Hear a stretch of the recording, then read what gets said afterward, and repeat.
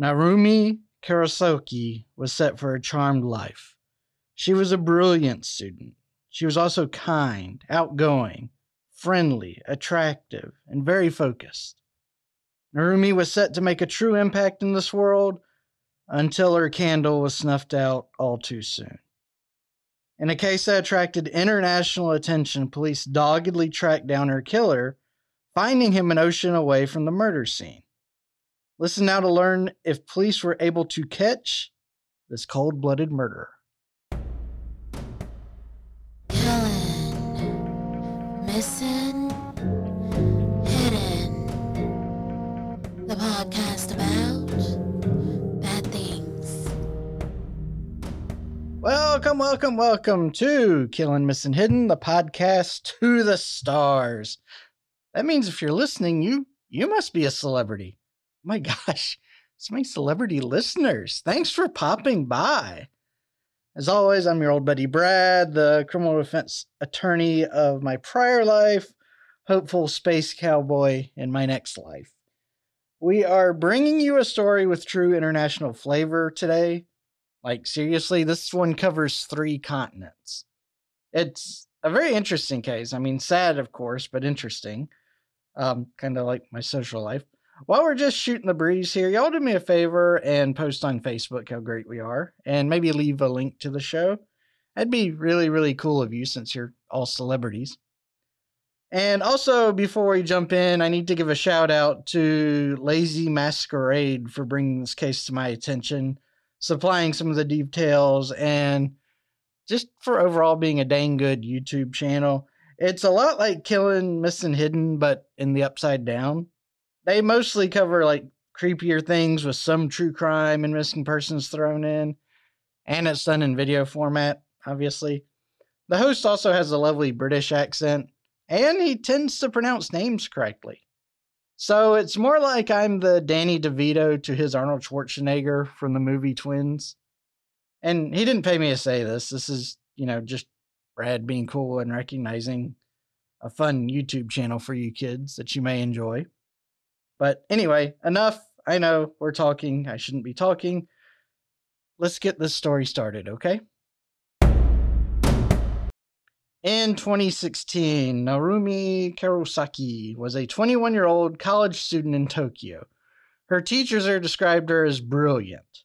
An adventurous spirit, Narumi had always wanted to study abroad and was delighted to learn that she had been accepted on scholarship to the University of Franche-Comté in Besançon, France. In case you couldn't tell, it was by my terrible pronunciation efforts. It's a French school. She arrived there on August 26, 2016, where she was set to study economics and finance. Within 2 months of starting classes, however, her professors became concerned because she stopped attending classes regularly. Her roommates, too, started getting worried because her appearances at the dorm were becoming more and more inconsistent. And by December 4th, they had just stopped seeing her at all. They initially believed she must have moved in with someone else or maybe gone on an unannounced trip. But after failing to reach her by phone for several days, they really felt like they didn't know what else to do, so they contacted the police and reported her as a missing person. Now, December 4th, that was a Sunday, and Narumi attended a dance class every Sunday. And sure enough, on this December 4th, she was at that dance class. The class let out around 4 o'clock, and that was the last time anyone would see Narumi again. Now, we need to know that Narumi is the only Japanese girl in this class, and I think in most of her classes, so she would be a bit more memorable than just the average student. Police actually jumped on this case really quickly, and soon found evidence suggesting this case would not have a happy outcome. They discovered Narumi had not used her phone or bank card since December 4th, except on December 6th when she bought a train ticket. When police interviewed the passengers who had tickets around where she was scheduled to seat, None of them remembered seeing a girl in that seat, much less a young Japanese girl. Also, Narumi's phone was active till December 12th, but only sending text messages to family. And all of these messages basically said, I've met a new boy and we're running away together. Now, as adventurous as Narumi was, this did not fit her personality at all. According to her friends and family, she would not have just ditched her family like that. She would have wanted this to be a celebration, not something that she just runs off and starts a new life.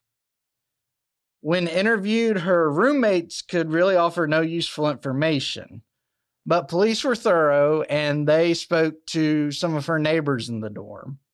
And several of them reported to police that they did hear some odd noises the night of December 4th, going into the early morning hours of December 5th. The most common story they got was somewhere around 3 in the morning on December 5th. There was some sort of scream followed by a thud. Now, as many as 15 neighbors reported this exact same fact. A few were concerned that someone had actually been hurt. One even texted a friend saying that she was scared that someone had been killed in her building. But ultimately, most of these people said, you know what? This is a college dorm. College kids do lots of stupid stuff. They were probably just messing around. It's no big deal. One of the downstairs neighbors, when she heard the scream and the thud, she actually kind of kept an eye out to see if anybody, was making a quick getaway, because she was concerned something bad had happened, but she never saw anybody leave the building, at least through the exits by her end of the building. Now, apparently, and I'm not certain how the dorm is laid out exactly, but apparently outside of Narumi's door, there is a fire exit. And when police investigated and looked at the fire exit, they found a red stain on it. Now, unfortunately, when they tried to test it, they couldn't tell if it was blood or not. So this could very well be paint or something like that. By December 26th, though, despite really having turned up very little in the way of hard evidence or clues, French police ruled that Narumi's disappearance was a murder, and they were treating it as a murder case. And they also had a prime suspect already, a fellow by the name of Nicholas Zepeda. So who is this Nicholas Zepeda? All right. Well, as you may have guessed from my semi-adequate pronunciation of his name, he's not from France. He's also not of Japanese birth. Indeed, he hails from Chile.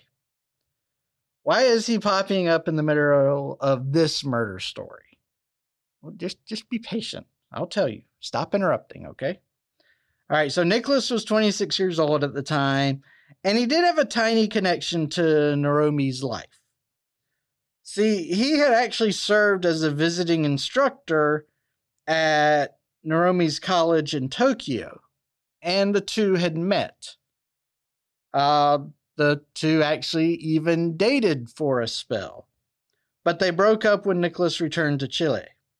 We don't know why they broke up. Maybe distance was a factor. They didn't want to do the long distance thing. Maybe they just figured they were both too young.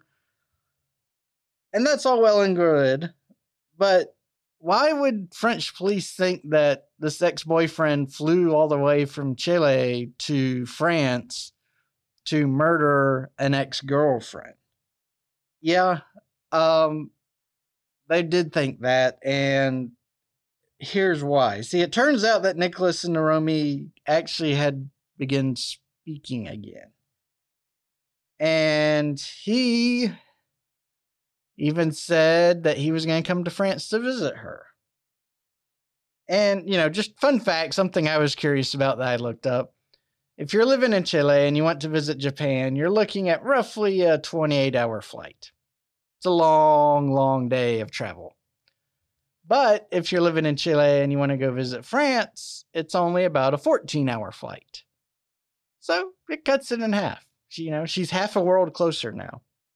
I don't know. It's not really relevant. It was just something I was curious about, so I thought I'd share. So anyway, back to the story. Nicholas arrives in France, and he does hook up with Naromi. The pair are caught on some security cameras eating dinner at a fancy restaurant a few dozen kilometers from Naromi's dorm. The dinner was paid for with a card issued from a Chilean bank. They were also seen entering Naromi's apartment via security camera footage, but only Nicholas was ever seen leaving. Now, police had this working theory that he had killed Naromi and drug her through the fire escape, loaded the body into the car he had rented, and then driven out into the woods to bury her body. After that, he flew back to Chile. By the by, part of the reason they thought this is his rental car, when it was returned, was coated in mud to such a degree that the agent that accepted it made a note in the electronic file saying, "Oh my God, all the mud, it's everywhere." That's not a quote. That's just, roughly what she said.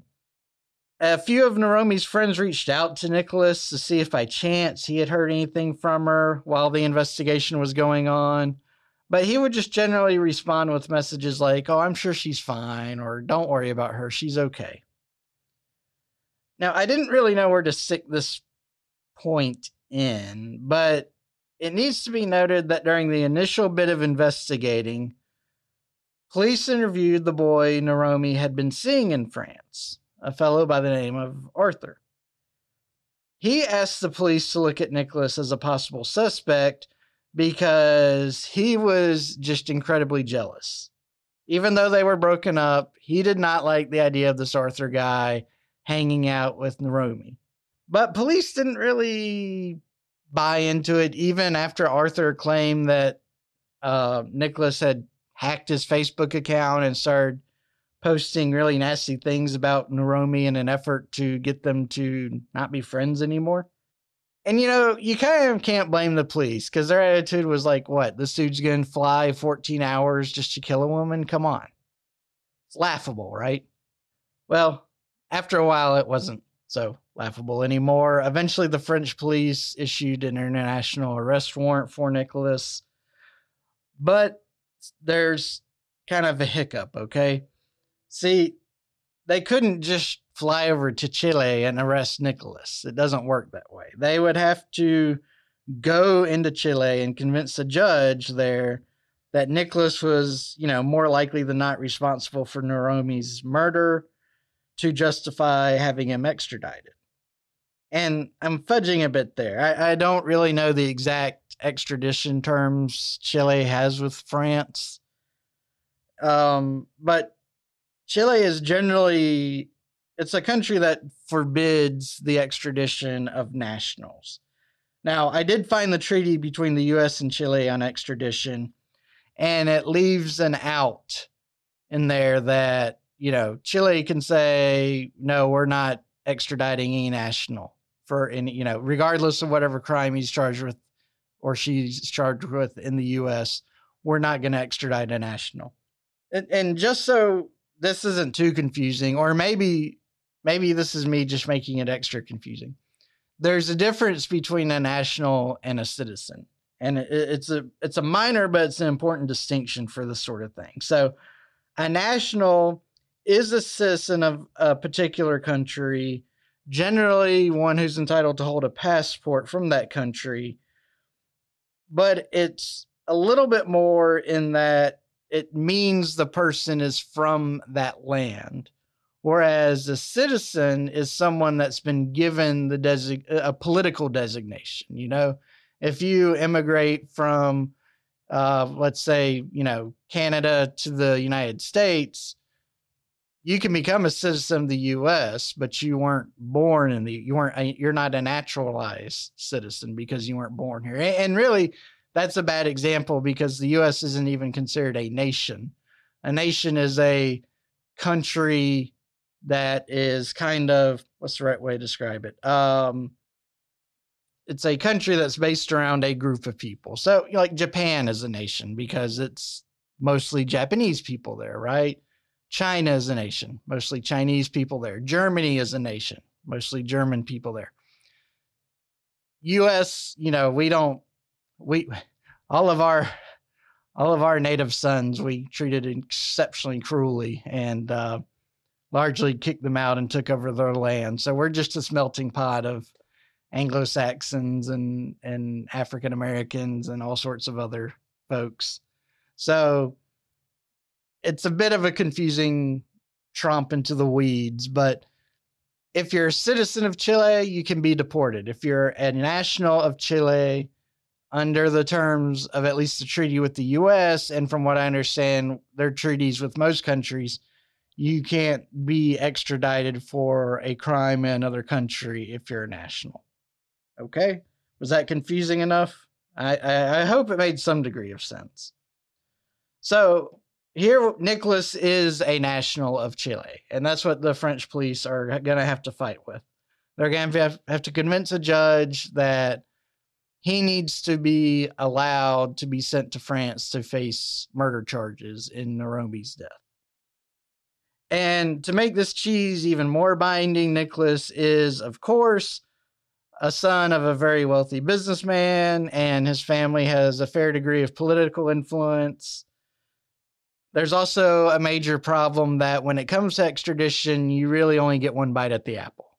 You go before the judge, you present your best evidence, and if the judge says, I don't feel like extraditing here, you're kind of done. You're out of options. That's it. So the French police and prosecutors had zero margin of error on this case. In an effort to try to shore up the case as much as possible, 2 French investigators flew out to Chile to question Nicholas, but he wouldn't even meet with them. Apparently, some sort of agreement was brokered between the police and Nicholas's attorney, where the police could submit questions in writing, and he would review them and answer the ones he could. So the 2 investigators come up with 95 questions, put them down in writing, hand them over to Nicholas's attorney, and he refuses to answer a single one. Total waste of time. All Nicholas would ever say about this case was to the press, and it was either, I'm innocent, and or, I think Naromi's still alive somewhere. But we do have a hero that comes through in this case, in the form of YouTube. Yes, YouTube. So, this murder occurs in December of 2016. Just to remind you of the timeline, back in September of 2016, Nicholas recorded and posted a video intended for Naromi's eyes only, but he accidentally set it to public, so the whole world could see it. And in this video, he makes a list of demands Naromi must meet no later than September 21st to, quote, save their relationship. Again, the relationship that ended when he left Japan to move back to Chile. Some of the conditions concerned how she acted while in France. Others basically applied for the rest of her life. Nicholas stated in this video that she could not keep making such serious mistakes with someone who loves her so much. Now, once word kind of went out that Naromi was missing and maybe Nicholas was involved, shockingly, he deletes this video. Fortunately, someone who got really interested in Naromi's case early on saw the video and decided to download a copy. And once it was announced that Nicholas was kind of a suspect and police were gathering evidence, this internet hero re-uploaded the video to YouTube to let the world see kind of what an arrogant prick this guy was. So because of this video, and because, Nicholas just has to be Nicholas, police now have a pretty good motive for why Nicholas would want to come kill Naromi. He was delusional. He thought they were still in a relationship, and he was telling her how she was going to live her life, even though he wasn't really a part of her life anymore. So eventually we get to April of 2020. I know, big jump in time, but we're going to summarize a lot here. This is when the French government made its formal and only request to extradite Nicholas for the murder of Naomi. And amazingly enough, it worked. The Chilean court granted the request, and he was sent to France to face murder charges. So, what did the French authorities have on Nicholas that convinced this Chilean judge to let a Chilean national be sent to another country to face murder charges? Well, let's go through it. When police now this is in addition to what we've already talked about, of course. When police searched Naomi's room, Nicholas's DNA and fingerprints were found kind of sort of everywhere. Messages between Naomi and Nicholas, wherein Nicholas demands Naomi delete Arthur from all of her social media platforms, which she refuses, and arguments follow. That YouTube video was a little bit darker than I initially let on. Nicholas says towards the end that Naomi will pay for what she has done if she doesn't follow his new rules, and he will personally enforce the conditions with immediate effect. It's kind of chilling and kind of easy to read into.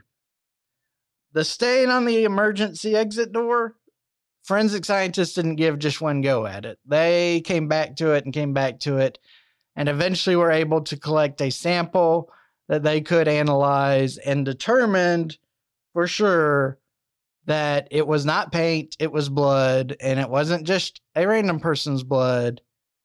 It was Naomi's blood. Nicholas admitted he was the last person to see Naomi alive. He didn't say he was probably the last person or he thought he was the last person. He was pretty adamant saying that he was the last person. And why was he so certain? Well, because he had to brag to the newspapers in Chile that he had sex with her. Their last meeting, he was just so charming and so masculine, they had over 2 hours worth of sex. And he was so proud of this fact. He just beamed when he told this story. So he's kind of a pervert too. Naomi's room had been cleaned and tidied up very nicely, a habit that was extremely uncommon for Naomi, according to her roommates. In fact, they went almost far enough to just blatantly call her a slob in newspaper interviews. Almost. They were a little nicer. Though all of her important items were in the room, Naomi's phone was missing. Nicholas's cousin, who was a medical student at the time, testified that shortly before Nicholas returned home to Chile, he visited with his cousin, who just happened to be in France at the time. And during their conversation, Nicholas asked a lot of very unusual questions, such as, what do doctors look for when determining if someone died via suffocation? The cousin also noted that he found it strange that Nicholas kept referring to Naomi in the past tense, saying things like she loved the sea. Nicholas had bought lighter fluid and matches shortly before his dinner with Naomi. And finally, Nicholas admitted to having visited the forest the day after Naomi went missing, but could not explain why he did this. So you take all that information, you lay it out before a judge. Nicholas doesn't really have a good defense. His main argument is, how can there be a murder if there's no body? Which never works anywhere at any time. And so, the judge looked at this, and as my kids would say, he found it all to be super sus. And that's why he said, okay, extradition, I'm cool with that. Now, I keep saying the judge. The hearing was held before the Chilean Supreme Court. And kind of their order allowing the extradition went on to say that the evidence presented suggested Nicholas was the last person to see Naomi alive, and his actions following Naomi's disappearance contributed to the suspicion of murder. So, not good when your homeland, who's kind of fiercely against extraditing its own people, throws you into a foreign criminal justice system so quickly, and kind of says along the way, yeah, you don't look so good here, buddy. So another 2 years passes, and our buddy Nikki here went on trial in March of 2020. Because of the international attention on this case, multiple translators were allowed in the courtroom for the media. They actually installed 3 clocks over the judge's bench, one in local time, one in Chilean time, and one in Japanese time. In addition to using the largest courtroom available in this area, they also set aside 2 other courtrooms in the courthouse just for public viewing. So essentially, they put up a big projector so people could watch. They could sit in the gallery and see what was going on and kind of watch it in real time in that way. Now, again, the trial started on March 29th and it concluded on April 12th. And Nicholas was found guilty of Narumi's murder. He was sentenced to 28 years in prison. And the judge kind of did this weird split sentence thing where he said 15 years have to be served in France, 13 years have to be served in Chile, and on top of that, you're banned from ever entering France again after you leave here. And he was ordered to pay 180,000 euros to Narumi's family. Nicholas has appealed his conviction, and as of this recording, that's still pending. Also, as we sit here today, no one has been able to find Narumi's body. And Nicholas, of course, is not helping because he's claiming he's innocent. Well, this is one of those cases that kind of shows you how small the world really is, huh? You know, a Japanese student killed by a former Chilean lover while in France. Again, this case literally covered 3 continents, which I think is the first in the history of Killing Missing Hidden. From what I understand, Nicholas's appeal will be heard in the first part of 2023. And I don't know much about I don't know much about European law, and I know even less about French law because they rely on the Napoleonic Code, which is just wackadoodle compared to what we use. But from what I'm able to gather from my limited research abilities into French law, is Nicholas actually, on his appeal, is going to get a brand new hearing, but it's not going to be like a new trial. Witnesses will get to be called and people will get to, experts can give their opinions and all that, but they're only allowed to argue about whether or not the trial court applied the law correctly. They can't get into any facts or any evidence or anything like that. It's just points of law. And then, all right, I'm going to do French again. So y'all, get ready to puke. The Cour de Cassation decides if the law was applied correctly, as it in other similar cases. Again, won't look at the facts. It just says, did the judge apply the right law here? And Nicholas will stay in jail until this hearing at a minimum. And of course, if they uphold the sentence, then he'll carry it out. But man, you walk away from this and you say, what a catch Nicholas is, huh? Are all the women out there just swooning in unison at this guy's charming personality or what, I mean, this guy stayed in love with Narumi for a significant portion of his life, considering how young he was. And, love isn't really the right word. He was more obsessed in a very, very dark way. Now, I can say this speaking only as one man. But man, it would take a lot of hate before I'd be willing to go out and murder somebody I loved and tried to hide the body. I mean, first of all, putting on pants is just a major obstacle once I get home. Then you'd have to drive all the way out there. You'd have to kill him, drag the body down to my car while trying to be sneaky. Hope my knee doesn't give out in the process. Dump the body somewhere, dig a big old hole, throw it in there. And you'd have to do all this at night because you couldn't do it during the day. You can't call in sick on the day you're going to commit a murder, And then all the lies you'd have to keep track of. It'd just be so exhausting. But, our buddy Nicky here, he flew halfway across the world just to kill his ex. This dude was deep in the darkness, man. I mean, he was messed up. And I really don't say this to be funny or cute or whatever, but doesn't Nicholas kind of strike you either as a daddy's boy who's never been told no, or one of the ever popular nice guys / incels who kind of stumbled his way into this relationship with a very pretty young woman, a very smart young woman, and then, screwed it up, probably by being himself.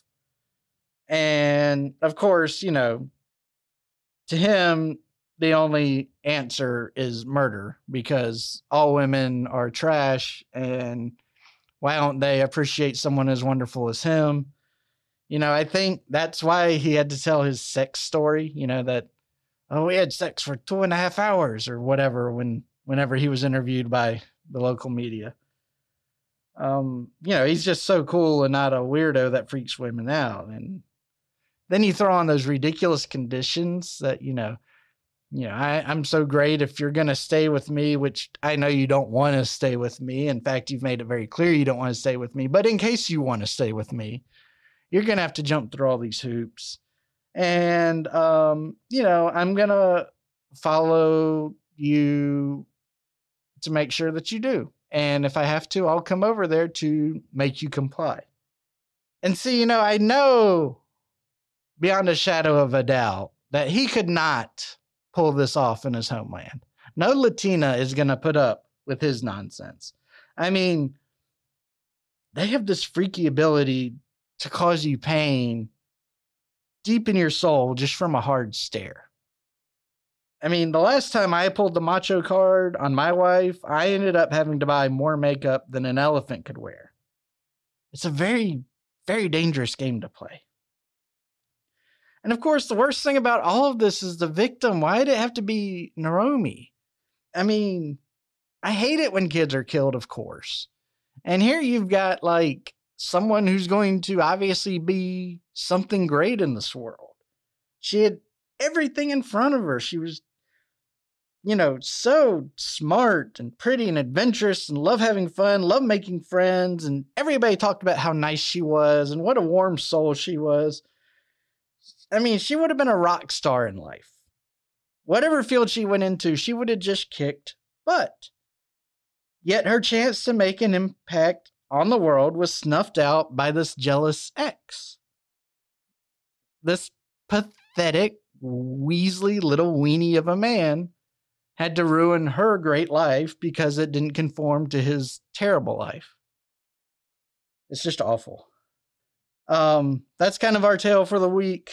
It was one I had never heard of until I found it on that Lazy Masquerade YouTube channel. It was one of his older episodes, but it was pretty well done. If you want to see that episode, I've got a link in our show notes, of course. And like I said, he's got lots of other missing persons and true crime cases, several of which we've covered before. In fact, I think I've given a shout out to Lazy once before. He had a video that turned me on to a case that we covered. But anyway, like I said, super entertaining, total opposite of Killing Missing Hidden. Worth checking out if you like YouTube. All right, so that means it's time for our palate cleanser, right? And we've got another groaner. We're kind of on a roll here with hitting some really, really awful ones recently. Okay, so be prepared. And you'll notice we're kind of getting away from the theme here. I've discouraged that. Just go out and find your best, Mr. Eli, and maybe we should go back to the theme. Anyway, here's the joke. What's the difference between a steak and a shooting star? The difference between a steak and a shooting star. Well, one is meaty, but the other one's a little meatier. I'm being quiet because I seriously don't know how to follow that. All right. We'll just agree, okay? We'll move on. We'll pretend like that joke never happened. Thank you for coming to visit my little corner of the world, my friends. I hope you enjoyed this visit. If you did, we would be honored if you would sign our guest book in the form of a 5-star review on your favorite podcast listening app. Leaving a little review would be even more helpful. We hope to be back next week with another story of interest. Until then, just hang on. I actually looked up some romantic ways to say goodbye to end this episode, and this was my favorite that I found. Until then, may we meet again in heaven. Okay, that's romantic. That just sounds kind of dark. It's like, yeah, we're separating, and I hope that we die and see each other soon. But maybe I don't know the line really between romantic and bloody, gory murder. I don't know. I may be perverted by doing this show. But okay, all right. Well, with that said, I'm done. Love you all. Brad out. You survived another episode of Killing, Missing, Hidden, the podcast about bad things.